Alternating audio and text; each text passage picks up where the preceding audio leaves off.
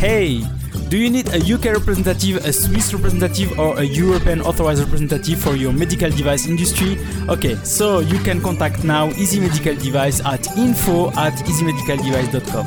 info@easymedicaldevice.com, and we'll help you for that. So talk to you soon. Welcome to the Medical Device Made Easy podcast. I am Mounir El Azzouzi, a medical device expert specialized on quality and regulatory affairs.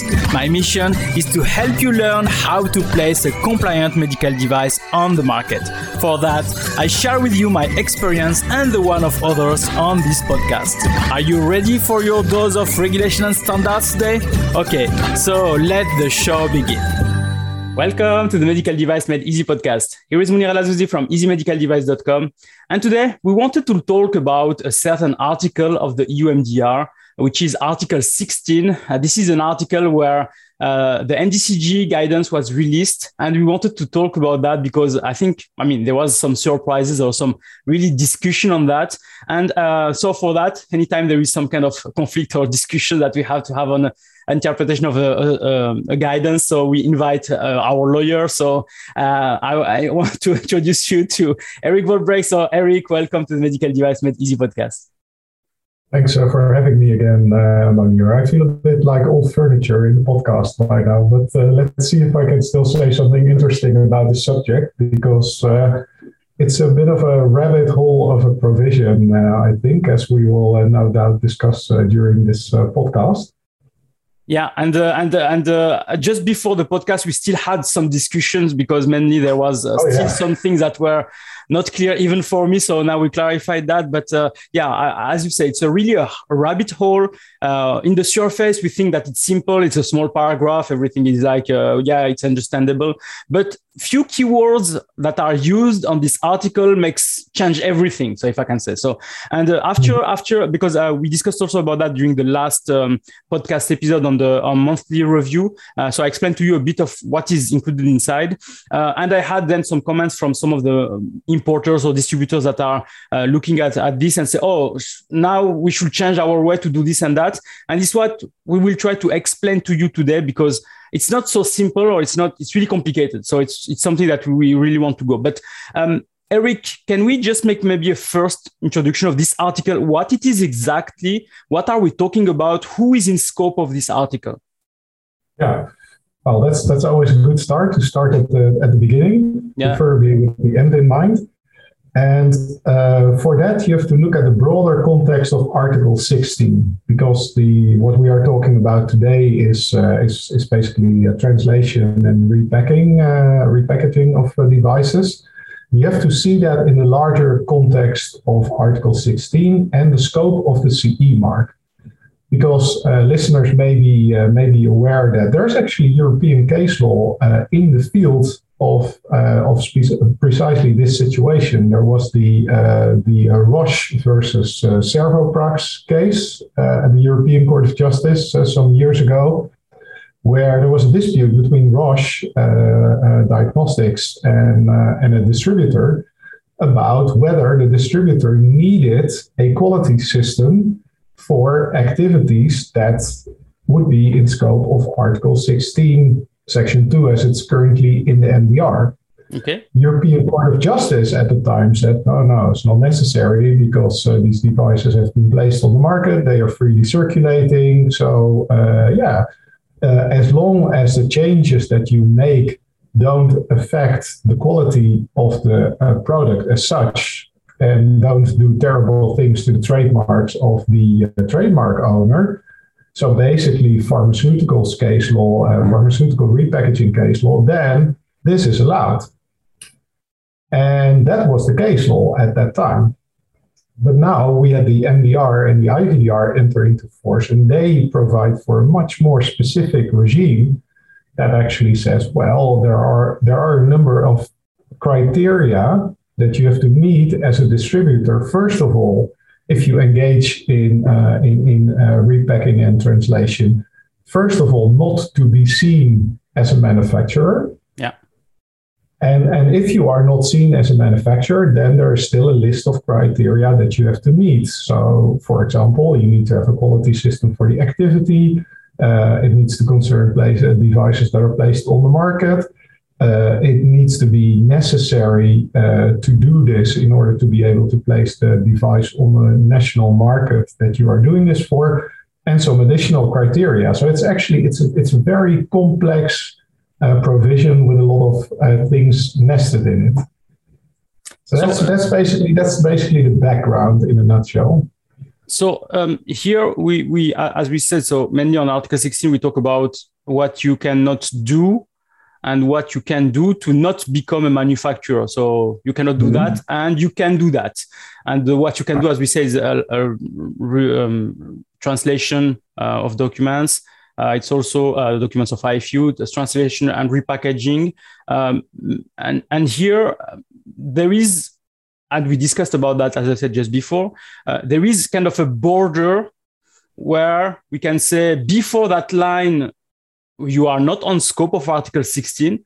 And after that line, you are on scope. So what is that line exactly? So when we can say, I am in it or I am out of it? Right. Yeah, so Article 16 concerns devices that have been placed on the market. So Article 16(1)(c), which is the starting provision for the rest of the article as we're going to discuss it. And that says that you become a manufacturer if you modify a device already placed on the market in such a way that compliance with the applicable requirements may be effective. If you modify a device that hasn't been placed on the market, yeah, no problem, because it hasn't been placed on the market. And the basic thought of CE marking legislation is the device should be compliant when placed on the market. What you do before, not a problem. So then there is maybe a clarification on, maybe people don't, maybe I know a lot of you know about that, but what means placed on the market? And we talked about that in a previous podcast, but there are some specific entities that can place a device on the market. Not everybody can do that. So, and specifically, there is one where there is this discussion specifically here. Yeah. No, it sounds a bit like a riddle. Exactly. Oh, sorry to be cheeky, because we had this pre-discussion.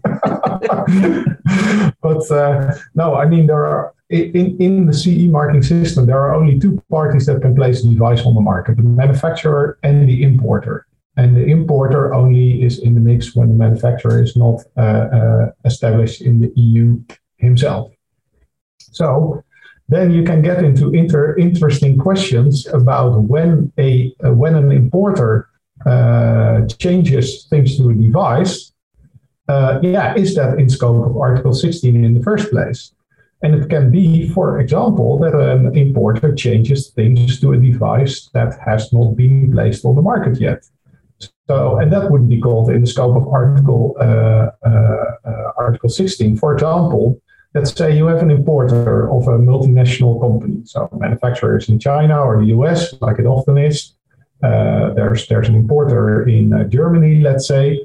Importer receives goods, devices, puts them in his warehouse. But these devices, it's not clear for each device whether the device is actually going to be sold in Europe, because this part of the stock can go to anywhere in the EMEA. So that can be Europe, can be Middle East, can be Africa. By the standards of the concept of placing on the market, as it's explained in the Blue Guide, I hope everybody has read the Blue Guide by now, the product is not necessarily placed on the market because there is no intent to distribute it. It hasn't been made available in the EU because it can go still go anywhere. And that means that the device is not placed on the market. So if you were to change anything to the device as an importer at that time, it's not in scope of Article 16. And this is mainly a problem for multinational companies or distributors that engage very much in parallel import and export through the European Union, or through the Union with a capital U. But yeah, there's also a large part of the market that won't be affected by that. But still, you always have to start with the question: has this product been placed on the market? Because if it hasn't, being placed on the market, then I can't apply Article 16. So I suppose there is a lot of importers that are now maybe being relieved because of this. I'm not on this then. They should always know whether a device that they have under their control, whether it's placed on the market or not. Because if it's placed on the market, they should already have done the Article 13 importer checks. So if an importer cannot be in doubt, so to speak, about the status of the device, because if the device is actually placed on the market and they only do the importer checks afterwards, then they're doing things backwards, then their quality system doesn't work correctly, and it would be contrary to Article 13. Yeah. So we discussed also about something about a certain wording that was used, which was necessary in order to market the device in the relevant member state. So yes, here there are things that are necessary, so you have to do them, and think that it's not necessary, but you can still do them. It's not like it's not mandatory. It's not forbidden to do that, but you can still do that. So what is the status of this, if I can say, or the meaning of this for our audience here? Yeah, it's also an interesting provision because many people think that Article 16, Section 234 about labeling and repacking, that it applies always to any kind of labeling or repacking activity in the supply chain. But that's a mistake, because these Article 16.2, which is the starting point for that let's say customer journey, so to speak, only applies insofar as the change made to the IFU or the change to the documentation accompanying the device or to the pack is necessary in order to be able to market the device in the member state concerned. This is also a criterion that comes from pharmaceutical trademark parallel importation case law, where a number of these cases were defined. For example, one of the cases that I remember is a case where certain pills were, for example, sold in strips that were that contained pills in a quantity that they were not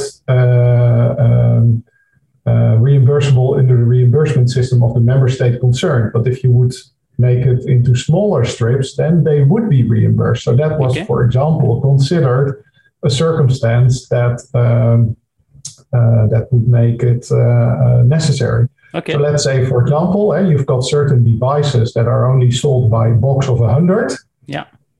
And you want to sell them in boxes of 10 in Greece or in Finland, then, and they're only sold in Germany, for example, then you could say, okay, well, if it's necessary to get reimbursement in those countries by having boxes of 10 or smaller, then then I would have a justification to do this. But if you don't have a justification like that, then theoretically you would not fall within the scope of Article 16.2a or b, and you would also infringe Article 16.1c, and you are a manufacturer if you do it. That's actually kind of important. Yeah.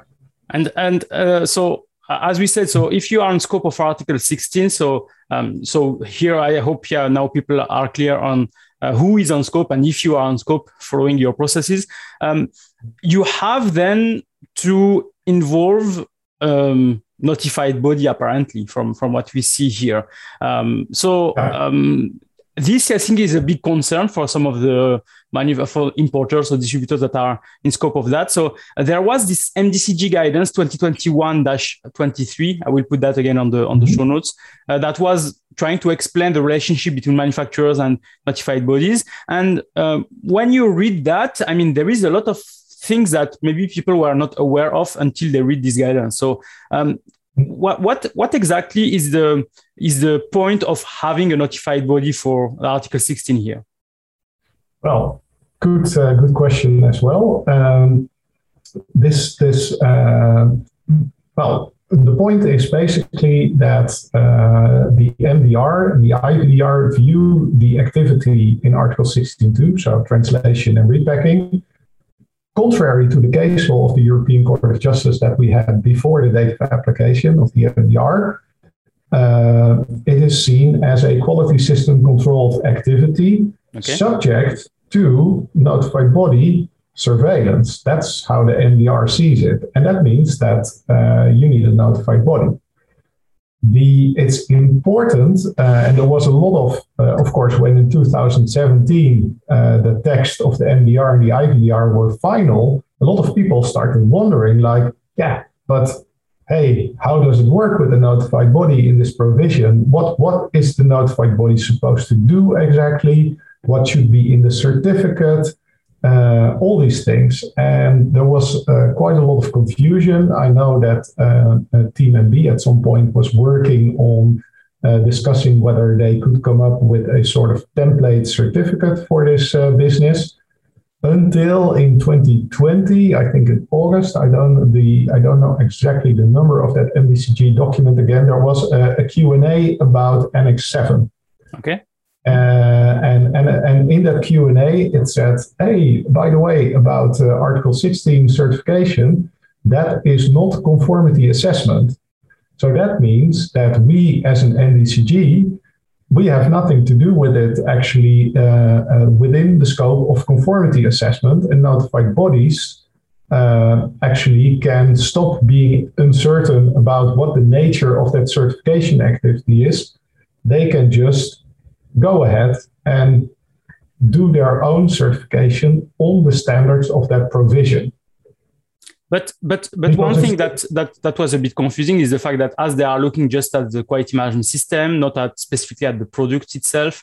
Why they have not chosen just to get that from a conformity assessment body? So somebody that is just coming from ISO 13485. Yeah, it was still quite unclear because because ISO 13485, that is a standard about production of medical devices. And although of course you can also do this within an ISO 13485 certified quality system, that is actually not the standard. So that was also one of the points on which there was a lot of confusion. At some point, I've also heard some companies that said, yeah, you know what?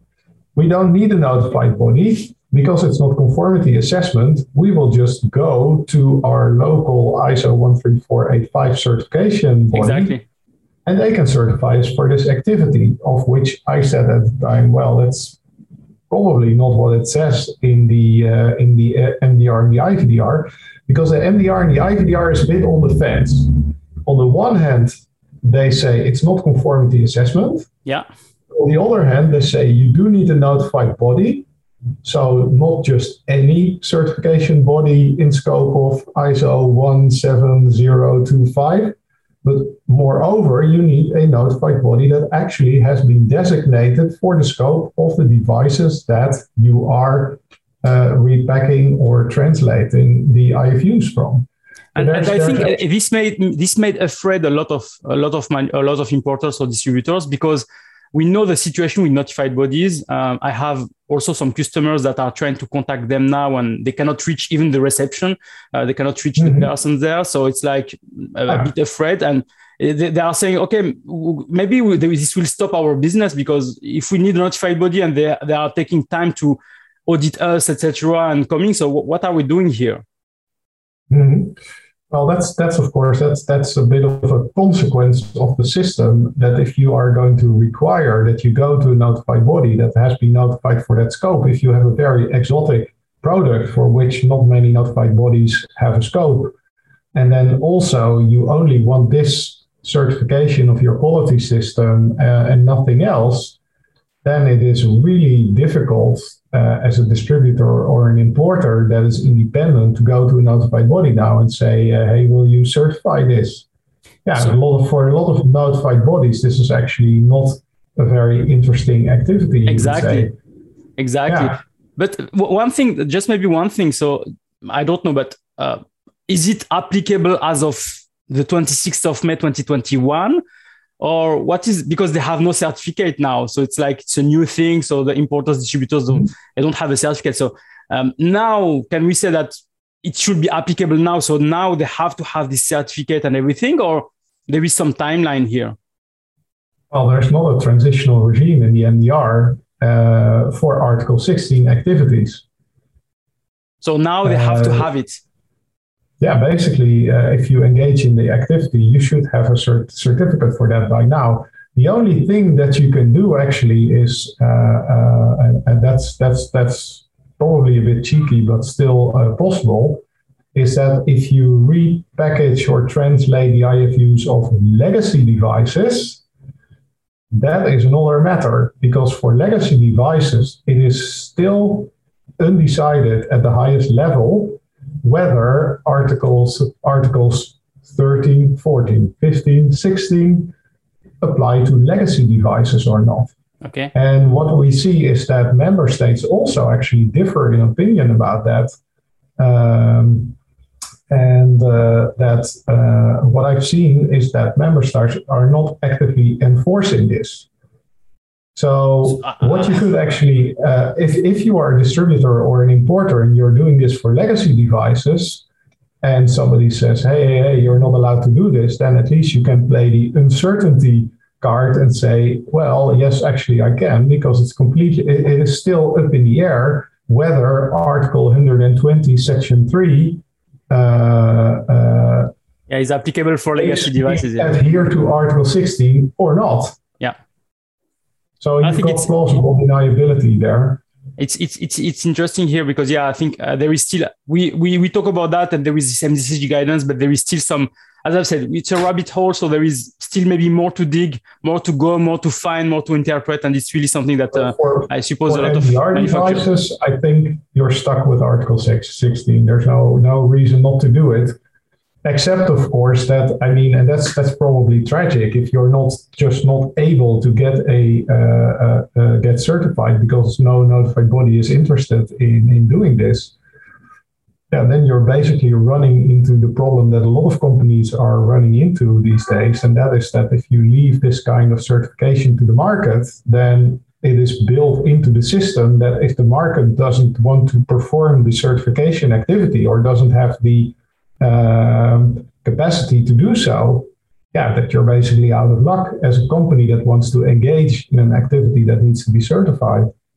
Actually, recently I had this actually confirmed by a competent authority that said, but the certification by notified bodies, it is a market activity, and if there are any big problems, it's basically for the market to sort it out and for the authorities to put framework conditions for it.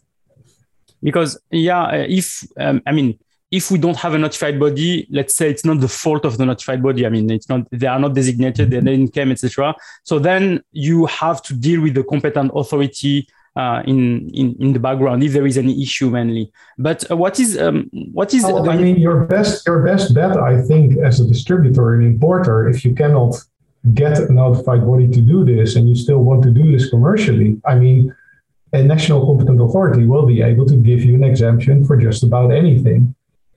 Exactly. So what you could also do is just collect a stack of rejections from notified bodies and then send them to the competent authority with a cover letter saying, I really want to try to do this. I have completely complied with all the quality system elements in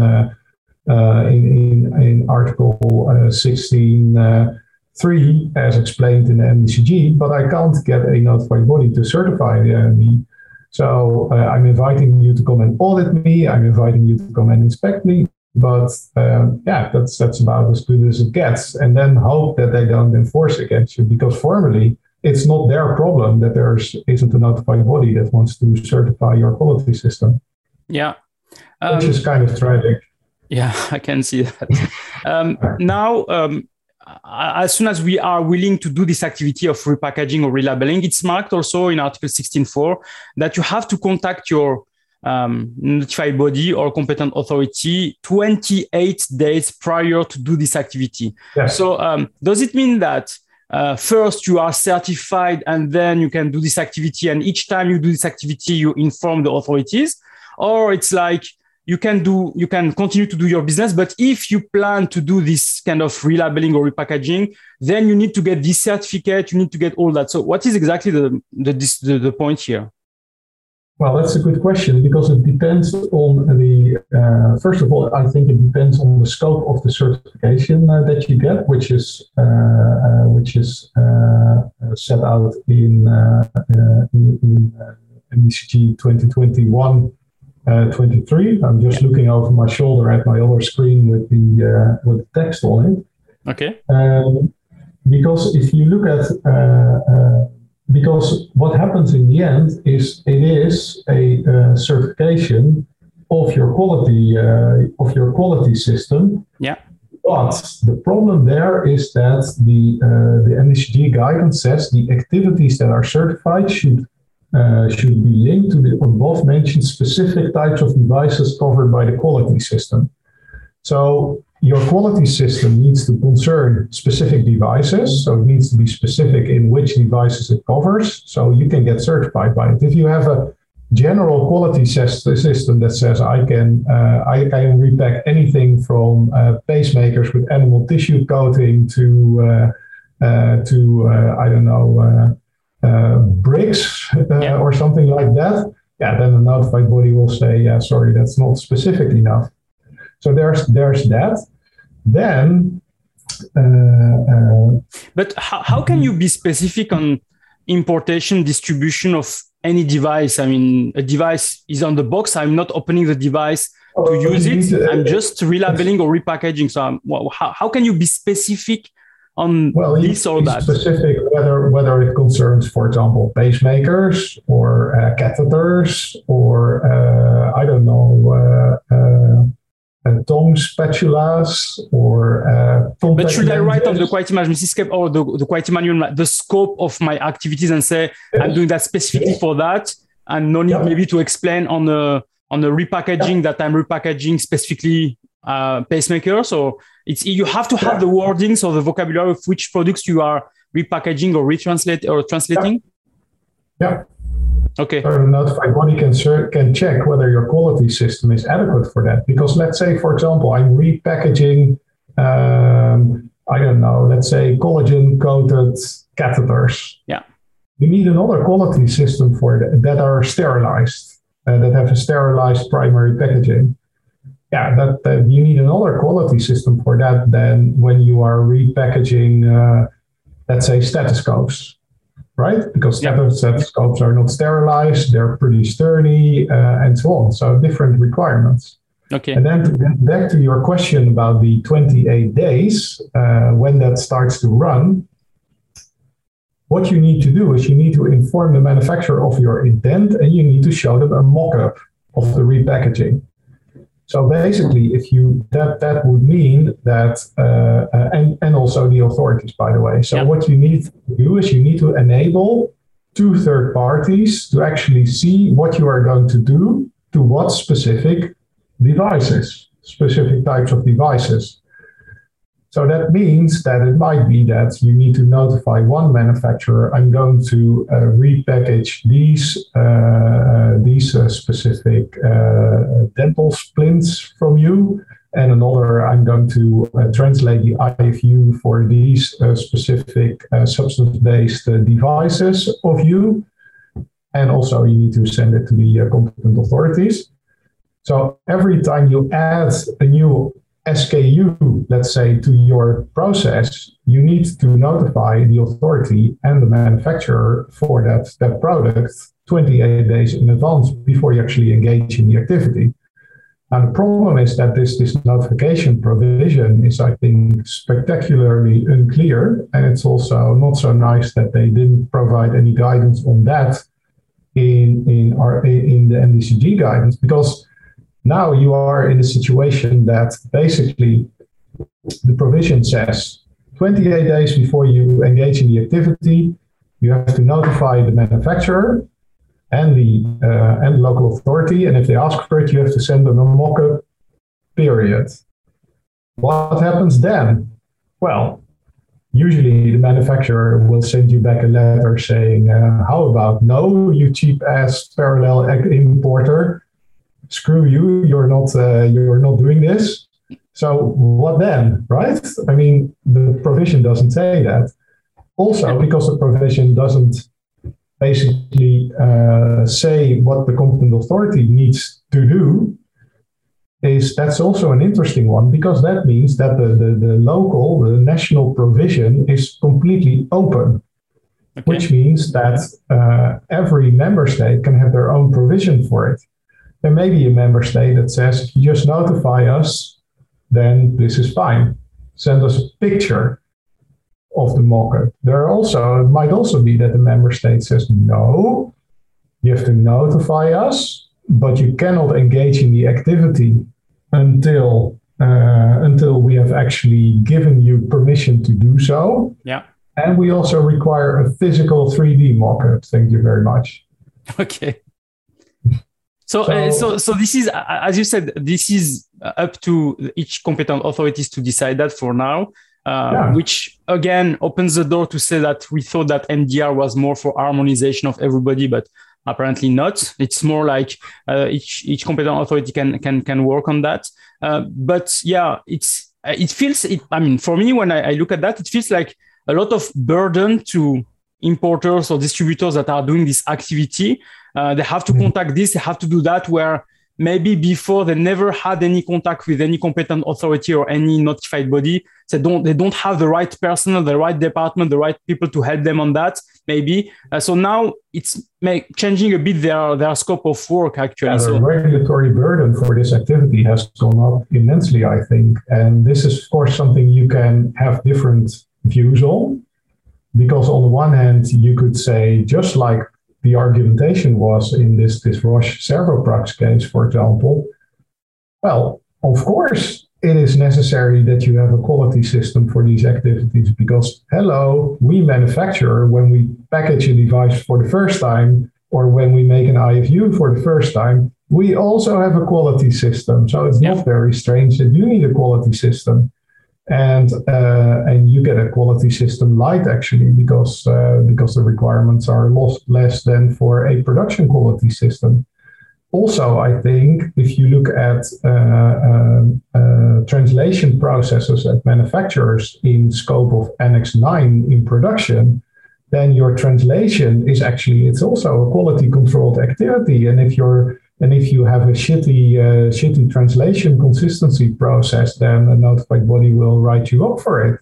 And I've actually had cases on my desk where a parallel importer had actually really badly translated the original IFU, instructing users to do things that were actually pretty dangerous, to leave the device in place a lot longer than you actually should.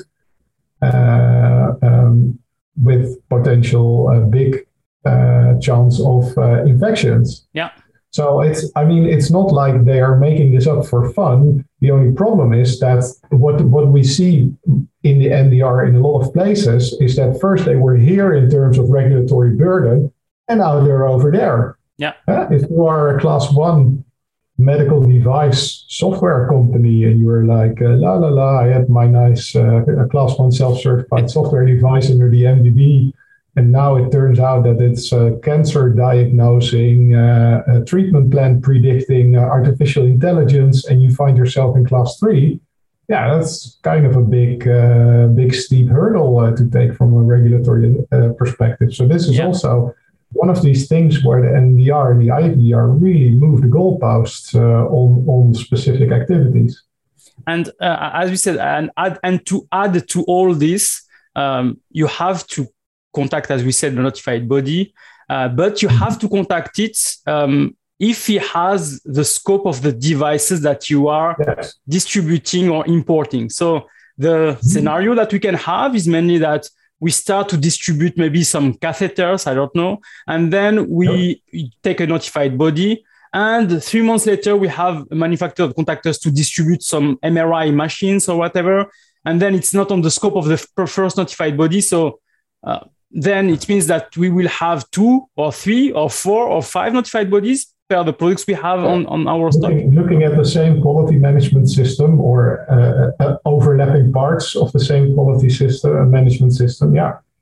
So I mean, when we start to read all what they have to do for doing this activity, my thing is to say, and I said that on my previous podcast, say don't do that at all. I mean, it's not like it's easy. It's really looking like a difficult process for importers or distributors. So, do you have the same conclusion? Like, if you can don't do that, or give that directly to the manufacturers to do it? I would say do it specifically, because you can see that the EU has made a policy change to depart from the Servoprax case law, saying any device placed on the market that you don't basically adulterate in the process of repacking or translation is basically you can do whatever you like the way you like it. They went to a situation where they said, well, we are going to make it look more, align it to the pharmaceuticals parallel import and trademark case law, in order to basically, align these things. And then they also added on top the notified body quality management system certification, which does make this activity more complex. But on the other hand, it also, if you look at it from a safety perspective, it also makes the processes much more safe. So in the end, you could say, and also it limits these processes to not to the cases where you see a commercial advantage, but to the cases where actually you need to do this. So there's also, in order to be able to sell the product in a particular member state. So there's also a proportionality criterion built in. And I think this is of course, can really impact on the business model of certain distributors. Yeah, and it's policy choice.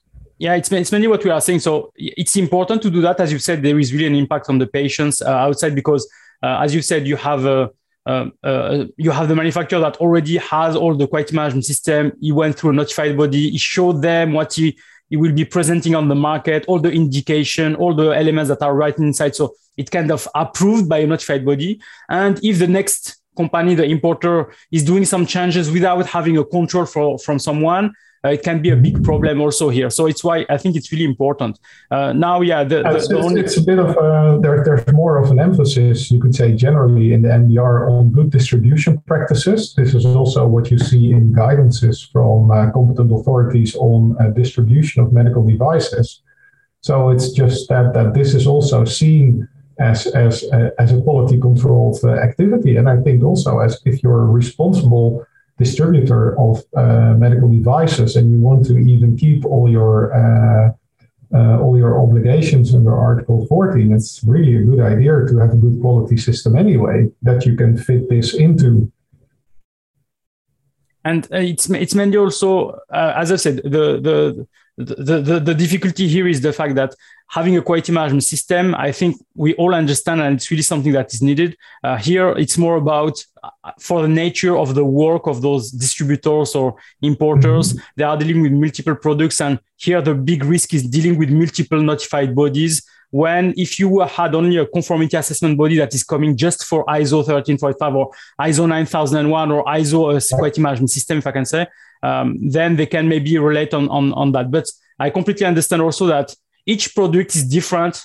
I mean, having a quality management system for a pacemaker or for a wheelchair or for a spatula or whatever, it's completely different. So you have really to have the right system for each of the products, and for the storage, for transportation, for repackaging, for all this. And I think it's really something that is important. So I hope really that I mean, I try to make the devil advocate and put some of the questions that the manufacturer are asking. So I hope that now people really understand why this is in place and what they have to do, and the fact that it should be applicable by now. And we discussed here about the legacy devices, that maybe there is still some discussions about that, but there is no transition period for this Article 16. So it's something that you have really to consider as soon as possible, because otherwise maybe you can be not non-compliant, so placing devices on the market in a non-compliant way. So this is really something that I think will, I hope, help everybody.